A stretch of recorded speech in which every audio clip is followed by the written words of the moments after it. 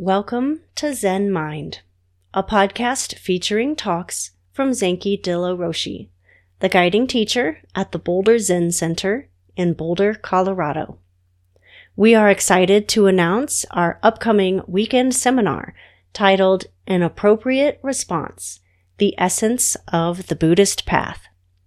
This seminar will explore the challenge of manifesting an appropriate response moment by moment in the midst of ever-changing circumstances, in our meditation practice and in our everyday lives. If you're interested in learning more about the seminar, I've put a link in the show notes for you. Today's talk was recorded as a public Dharma talk given on Saturday, February 18th. You are always welcome to join us live for our public Dharma talks, either in person or online. You can find the Dharma talk schedule as well as the Zoom link on our website, and you can find that link in the show notes as well. Now here's Zenki Roshi.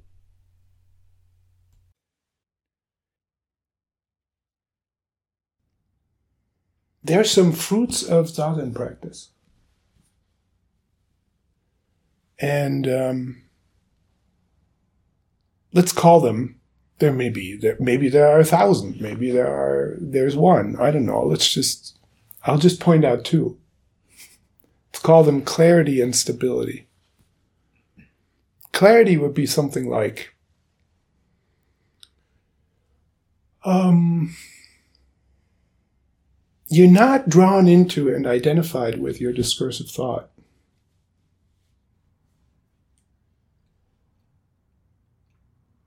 Your discursive thought, thinking, subsides. It doesn't maybe it doesn't go away completely. It goes away for periods of times for some of us, longer periods of times, shorter periods of times. But the main point is, if you're not identified with this discursive thinking, it feels like there is field of mind showing itself behind your thought activity that feels clear. This is this famous example or metaphor, simile of the sky and the clouds. You can start to sense the sky behind the clouds. The clouds being your discursive thought, and the sky being that mind of clarity. Another fruit is that if you have a taste of this clear mind, you can start to give yourself permission, let's put it that way, give yourself permission to rest in it. Like, why not just rest in that field? It can feel like the field that begins to show itself behind the activity of discursive thinking is more what I am than the contents that are floating around. All right. Now, if you don't have a clear taste of this, then you may be tempted to hear my words and say like, oh, I gotta get there. It's like, this is how we you haven't just heard this from me, you've read stuff, everybody's talking about it in their own way. But if you instrumentalize your practice to get there, then you create an additional activity like, I want to get there. It's going to make it hard for you to experience it. This is a difficulty in practice. So, instead, you can pick your practice and stick to it. And by picking your practice and sticking to it, you are inviting this experience to mature in you and to become more noticeable over time. So you don't force it or try to speed up the process.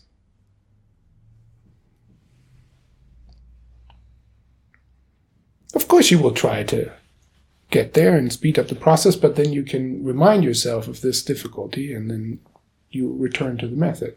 Meaning, if it is for you, if it is breath attention, then you return without discussion to breathing. You see what happens there is very important. It's like you just interrupt and go somewhere else.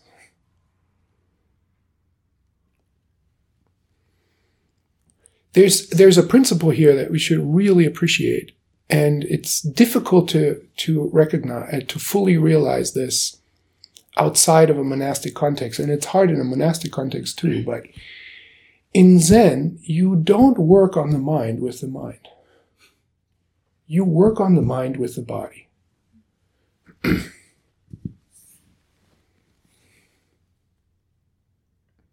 Now, this is a distinction that is maybe ultimately not right. You work on the mind with the body mind. You work on the body mind with the body mind, but you emphasize the body because the mind just gets you into trouble. If you observe your mind and you say like, oh, I have this problem, and then you think about it, there's no shift, really. There's not a fundamental shift. There's just more thought about thought. You get the point. So how do you make the shift? How do you use the body to shift into clarity and stability?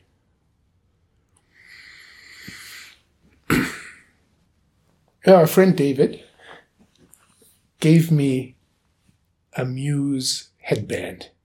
I don't know, some of you may have heard of it. It was completely new to me. Never crossed my mind to use such a thing. It's this device that measures your brain waves and gives you biofeedback about what's going on in terms of your brain waves.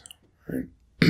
There's all kinds of modes on it. It's like I don't know why they make everything complicated. It's like I guess we just need tons of choices so we feel empowered. I don't know. It's like, when we're gonna do this, like you can choose mind, heart, it's like, I don't know. It's already overwhelming to me. It's like I have to choose between the mind and the heart. Okay, forget it. But anyway, I chose the mind, and then in the mind I have 10 options,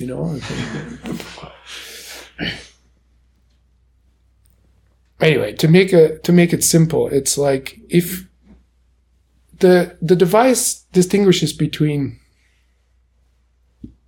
Yeah, we'll see where we get with this. I'm not recommending using the device, by the way. It's just like I just want to illustrate a point. But if you want to use it, fine. I don't know. I just been experimenting with it because David told me so.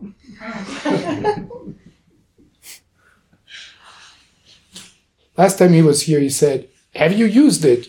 Can I have it back?" I said, "Not much. Maybe I'll use it a little more before you can have it back." So I've been using it a little more. Okay. So what's my point?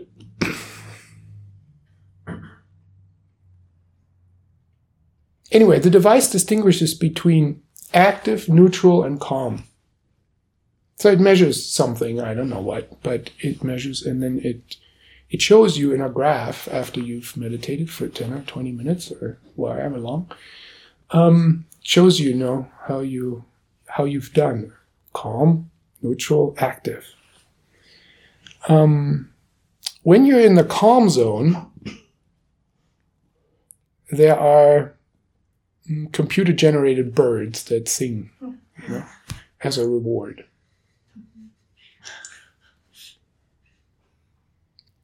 I really like those birds. They're quite nice. They're really good. I mean, they're computer-generated, not real birds, but yeah, it's like you feel like you're in some, I don't know, strange rainforest with bird sounds. Otherwise, it's very still, very empty space, and then the birds sing. Okay, so I guess the goal of the whole thing is you got to get the birds as a sign that your mind is calm. So I don't know. It's not so hard for me to get the birds. I can do it. I've practiced meditation for a long time. So the thing that was interesting to me is like, how do I get the birds? How quickly do I get them? And if I lose them, how do I get back? They call that also something, recovery, I think. So now, I suppose this would be different for different practitioners. But I'll just tell you how it is for me, okay? And it shows me something about how I generate the shift that I'm talking about. I go to, I shift to a body awareness, and I do it with something I call the 6-point practice. And the 6-point practice is feeling your feet, feeling your hands, feeling your pelvic floor and the top of your head. Or well, that's kind of the same actually.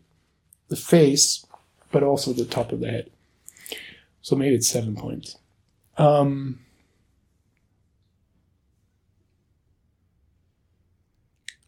I just go there. Now, you can build this practice by going one foot, the other foot, one hand, the other hand, pelvic floor, head. But I've done it so much, I can just go to all 6 points at the same time, which means I allow attention to spread out throughout my whole body. And I'm using the endpoints to get it all, so to speak, to gather the whole sphere of the felt body. And one thing I can observe is what happens is, right, this all sounds so woo sometimes, but it's like energy kind of sinks in the body, sinks into the body and spreads spatially within the body. It's like if there's any way that you got kind of like caught up in your head thinking, you just let that drain. Now, if you do breath practice, in my view, breath practice is basically doing the same thing. You bring energy down into the sensations of your breathing. But what I've just described is when you let the breath penetrate the whole body. So I guess what I'm doing now is I'm sort of skipping this intentional breath practice and just going to breath attention penetrating the whole body. And the birds come. I mean, I just do that and the birds are there. So whatever that means, I don't know. It changes something in the brainwaves. Clearly, it's what that device is saying to me.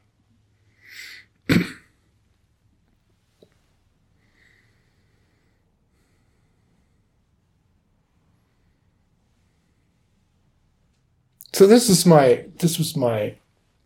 go-to method, It's like, and I recognize that's what I do when I go on a walk. Or when I go running, or when I go grocery shopping. Now, if I'm in a busy place, it's like that. Oh. I want some way to feel stable in the midst of this busyness or this stability. So I just do that and I make that kind of shift. I'll talk about that a little bit more later. maybe.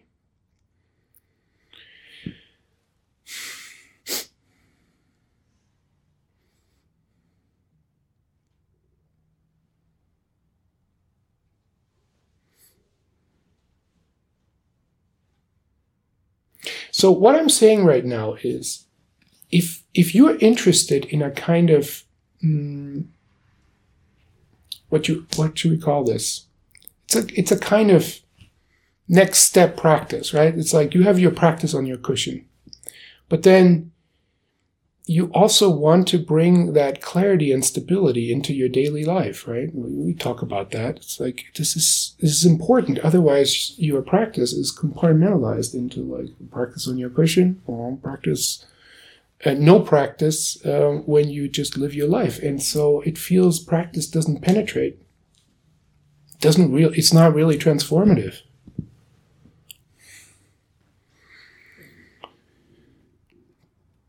So you may feel better on the cushion, but it doesn't really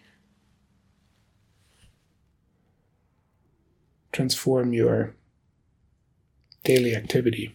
So, important question is, how do you let that practice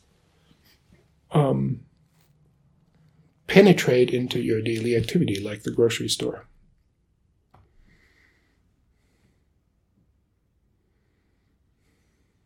If you've practiced for a while, like I have, what has happened, I think, for me, I'm just analyzing this to explain it. But, for a long time I didn't analyze it, so it wasn't clear to me it wasn't conceptually clear what's going on, and I'm still just, trying to make sense of it. I guess what's happened is that through returning attention to breathing, letting that breath attention penetrate the whole body, and letting that breath attention that can be located in the whole body, maybe activated by this 6 or 7 point practice, to let that also penetrate into the whole of space. This, which I call the field of mind. We'll get to that again later too. I guess what has happened is that these layers of experience, of clarity and stability, again, let's call it that, they have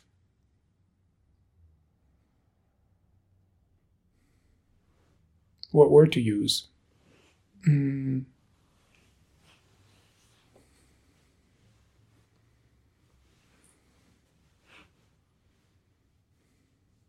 Consolidated into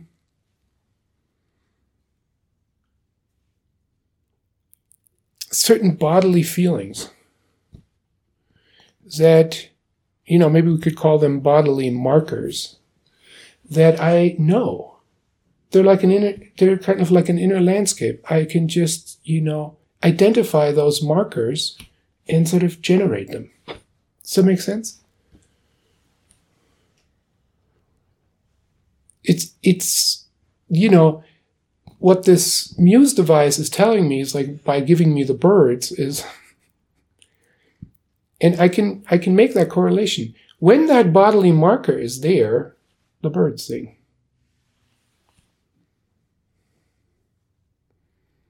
So if I want to generate a shift, I need to remember that bodily marker and find a way to generate it. This is kind of instant. This isn't like, it's going to take 30 minutes to get to a calm state of mind.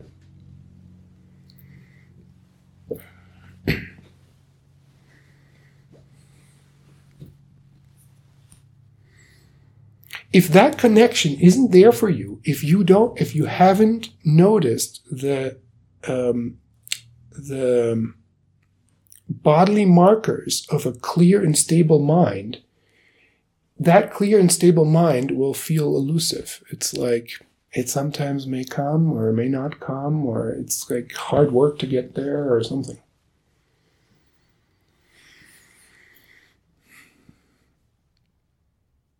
So 2 things now. That clear and stable mind is not awakening. It's not. It is, maybe you could call it, it's sort of the precondition for awakening. My teacher Baker Roshi is sometimes quoted with this phrase, enlightenment is an accident, but meditation makes you accident prone. So I asked him whether he actually said that, and he said no. He said, no, I didn't say that. He's quoted it, and he thinks it was said by Osho, by, also known as Bhagwan or Rajneesh. Now, whoever said it, it's a good insight. Awakening is an accident. In other words, you can't make it happen. But meditation makes you accident prone. So generating a clear and stable mind makes you accident prone. And what's the accident that happens? The accident is like recognizing in that clarity and stability that there's no permanent independent self that is present in this mind. And this insight, which is really the core of Buddhist wisdom, it's like, it can be shallow or deep.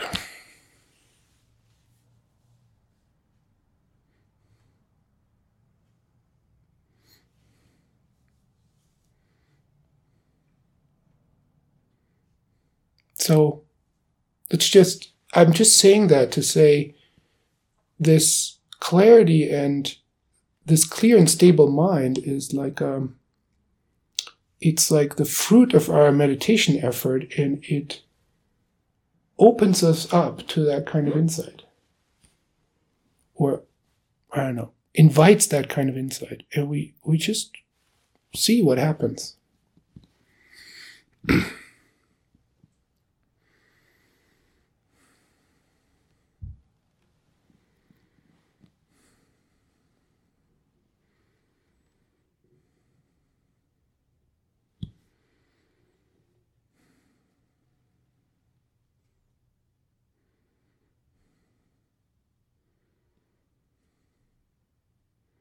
If you want to be serious about your practice, I would say there is daily practice where you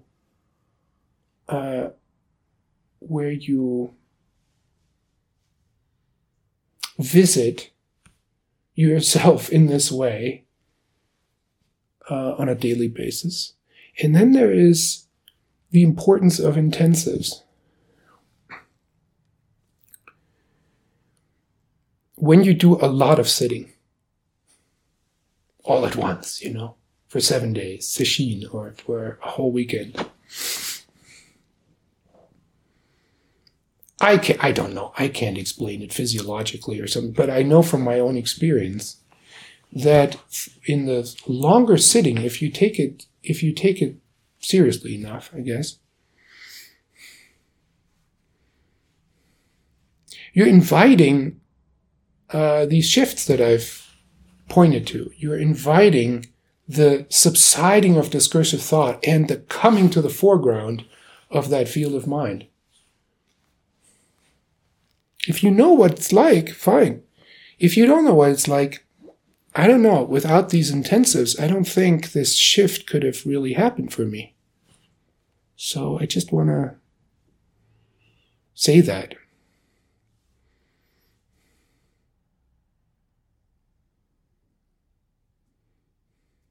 It's actually kind of difficult to say what this is like, but let me try. I mean, for me, it was something like, thinking subsides, and it's like, here I am without thinking. Well, what's that like? So you have this, it's sort of like this non-thinking space pops up, and you're like, wow. That's, that's me in a very different way. So it might just pop up for a short time, and then, go back into thinking, but you can't unexperience that. It's like, wow, there's like, the one way I started to speak about this to myself is like, there's no need to think. Because I don't need thinking to like establish my presence in the world. It's not necessary. I can just be there without thinking. I mean, I just noticed, I just had that experience. For however short that is, it can be a very profound shift, because it's like you realize the self certainly is not residing in your thoughts.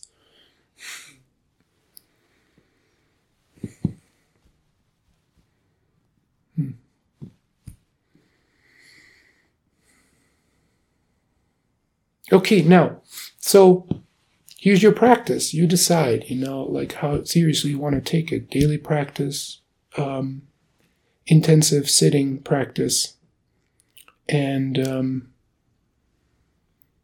being willing to notice yourself differently through these practices. And letting that come together, with the words that you're reading and hearing, like so that you recognize, wow, this is actually my own experience.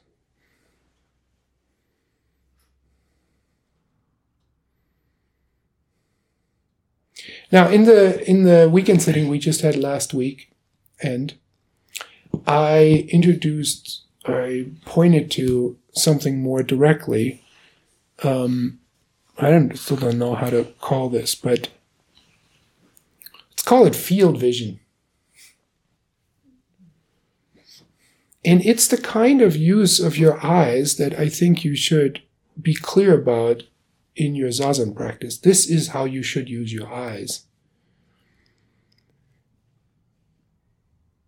Some of you have listened to me for a while. You know that I'm talking about a distinction of focus and field. There's focused vision and there's field vision.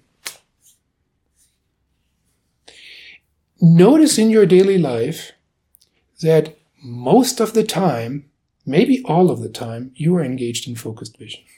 Period. It's like this. Yeah, you see that?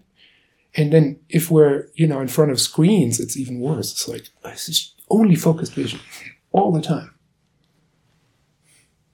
This is not a restful, relaxed, stable mind. This is a mind that's hopping around all the time.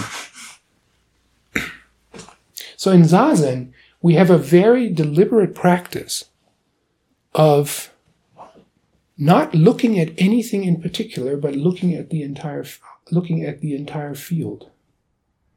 Is that making sense? It's good to notice that your field of vision has limits. If you put your hands behind your back, you notice that at some point you can see your hands, right? And then they disappear. Now I can't see them. Now I can see them just slightly. Now I can see them fully, So there is a boundary of what you can see. And the feeling in field vision is to pour your vision into that entire field without looking at anything in particular, both up and down and left and right, all around. You can try that while I'm talking. You may find your habit of wanting to focus in on something. When you notice that, fine, that's happening. And then you let your vision spread out to the field again. In Zazen, that's the way we should hold the eyes. Also, they're downcast 45 degrees, so anyway, I'm not going to talk about that right now, but like that. But while they're downcast, you're not focusing on a spot.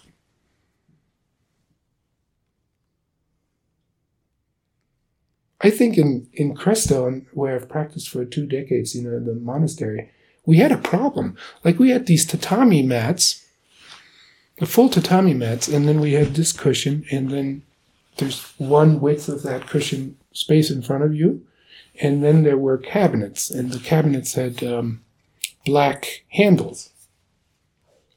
And they created this spot. So I think, without instruction, probably 95% of Zen practitioners would be like focusing on that spot. It's like maybe that's a design flaw. Because it's funny. It's like the entire art of building a zendo is to choose wood that has no knots. It's like you are selecting this special wood without knots so that the vision is not drawn to these spots. And then we put the handles there. Anyway, I don't know.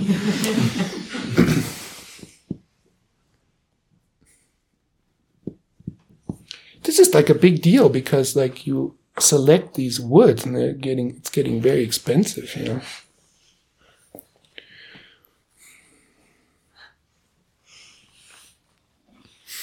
But anyway, maybe there's, I'm not complaining, maybe there's just, there's actually a greater effort you have to make for field vision when there's this black spot that keeps attracting your attention. And it's like, oh no, I'm not going to focus on that. So, field vision with soft eyes.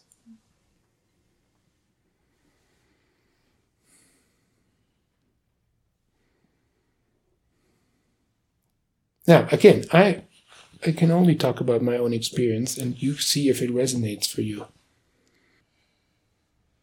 This field vision, if you are familiar with it, and I think you can integrate that into your practice, zazen practice, daily zazen practice, quite easily. After you get up from meditation, you maintain that. There's no need to focus on anything when we do Kinyin. You just, again, look at everything with nothing in particular.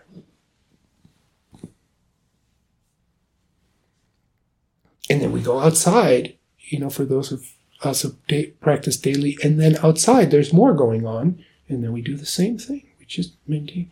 Now, if you walk in a line, you know, where everyone is just behind each other and connected, you don't have to worry about where to go. You just hook your body to the body in front of you, and you just walk with this like open gaze.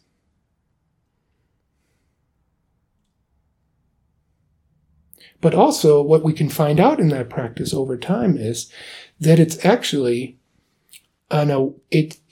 it links up to an awareness in which you become very sensitive to the whole space and what happens in it. It's like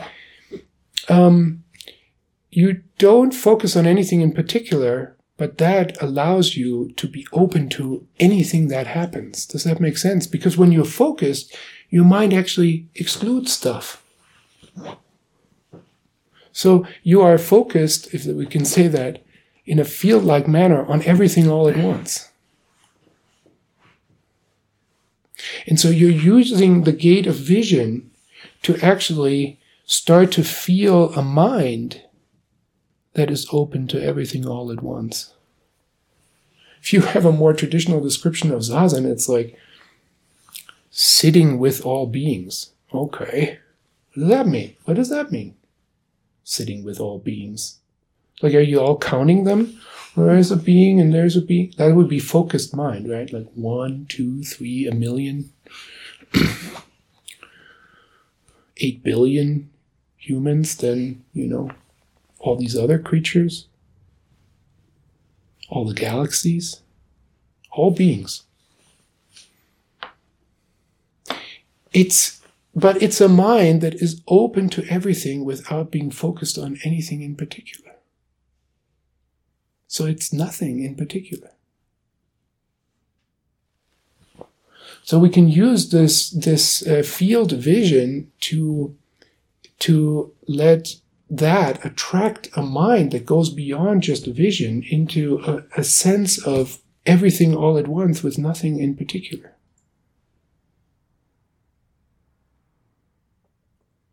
And I think what Zazen also does is it connects for us this field vision with this bodily attentional presence that I try to point to with this 6 or 7 point practice. So not only are you seeing into a field without focusing on anything in particular, you're also feeling into that field without feeling anything in particular. You're just open. You're just feeling openness.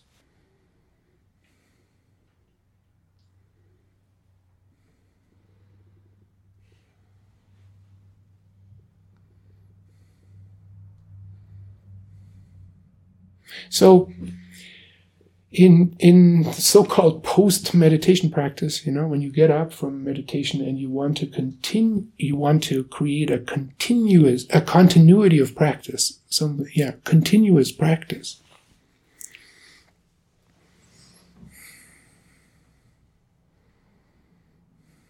You need certain points, almost like, to shift yourself into that clear, stable, field-like mind.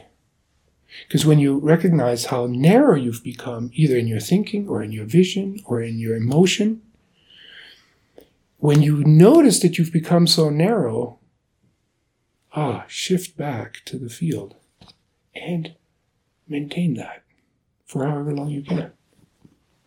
Make the birds sing, It's one way I'm experimenting with this device is like still sitting. It's easy to make the birds sing, but what about walking around with the thing? Can you still hear the birds? Can you type on your computer and hear the birds? It's hard.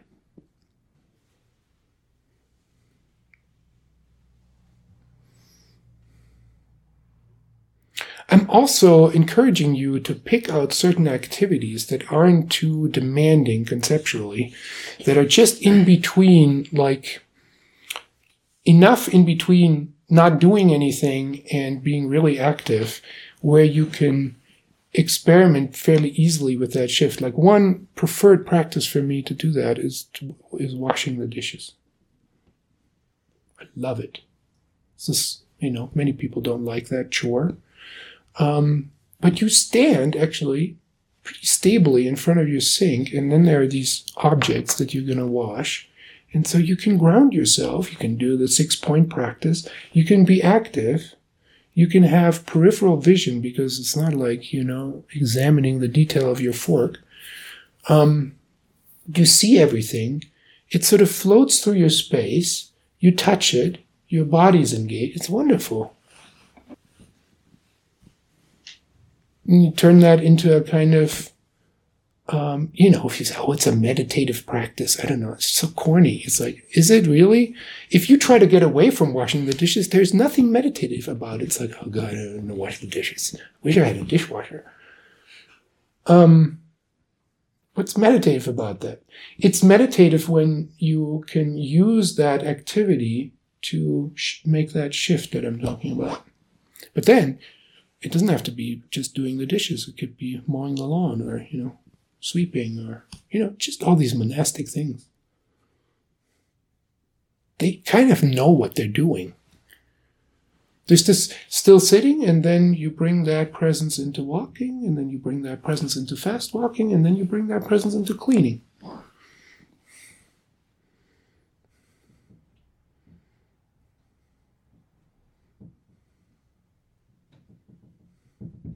So I would say cherish those activities. Folding laundry is perfect. I was the guest manager for years, It's like doing laundry, it's endless, right? More laundry, every day. Laundry, washing, folding. It's not productive in terms of our culture, but it is a good gateway to practice that embodied field awareness, because it's not very demanding intellectually,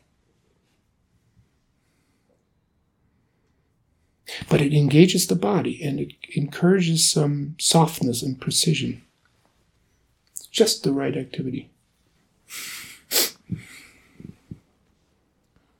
If you do computer work, then it would be the challenge to remember that kind of thing and crunch your numbers with that kind of softness. I try. Yesterday I did accounting all day.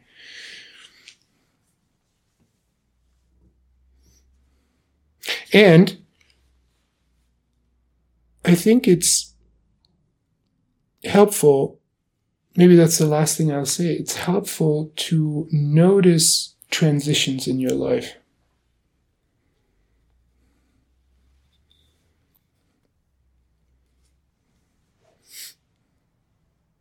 I think there's a tendency in us, in our culture, to feel productive when we do one thing after another, like really quickly. Because, getting a lot done in the day, that's a great thing.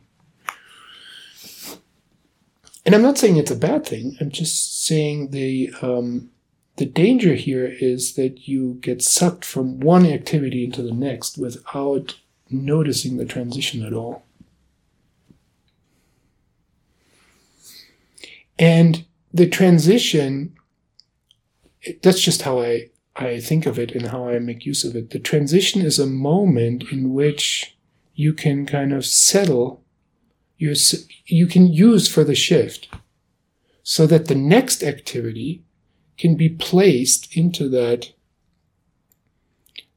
clear, stable, restful, field-like mind. It may disappear again, fine, but at least that's how you started it. And actually, noticing transitions is an endless endeavor, It's like how long is a moment? You could treat as a moment the entire time that you take to wash this whole sink full of dishes, and then there's a transition. Or you can break it down and say, you wash this plate, you put it in the drying rack, and then there's a transition, right? Like there's a little reset that you can do before you grab the next. So your moments are up to you.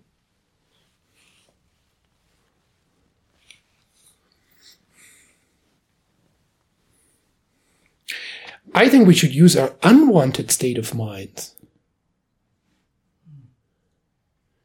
not as something to complain about or to be hard on ourselves, like, oh, it's like I feel bad again, or I didn't do it right or something, but use your unwanted, non-nourishing states of minds to make the shift.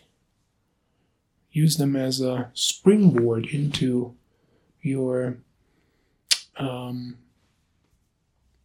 daily activity practice. So you can start to feel grateful for when you feel completely lost and absorbed in your delusive mind. It's like, oh, good, now I can return.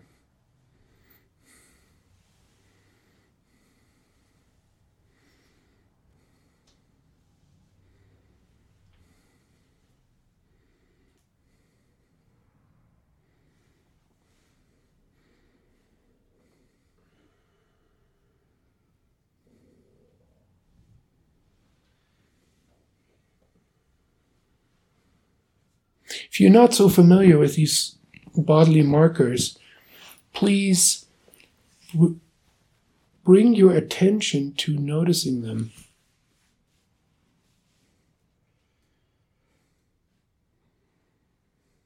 It's very important.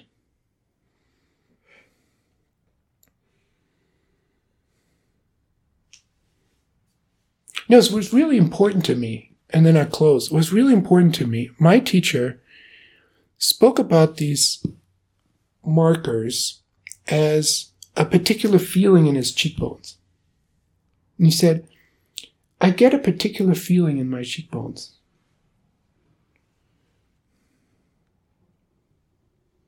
And I didn't take it as like, I have to feel my cheekbones in a particular way. I just heard it as like, there is a bodily marker. Right? It took me a while to figure this out. And so let's just assume that these bodily markers are different for each of us. They don't have to be the same, but they're there. So you can know your own way of feeling when the shift occurs. When you know it in your own way, that's the only way, then it becomes for you that resource to be used to make a shift. So actually, the most important thing is the discovery of it so that it is completely your own. Whether you use the cheekbones, or the top of your head, or the spine, or the way you're grounded, or a sinking energy in your body. It's not just sinking, as I always say. It's rising and sinking always occur together. But often our energy is too much rising, and so we feel the sinking in a pronounced way when it occurs, and that can be the marker, and so forth. So discover these on your own.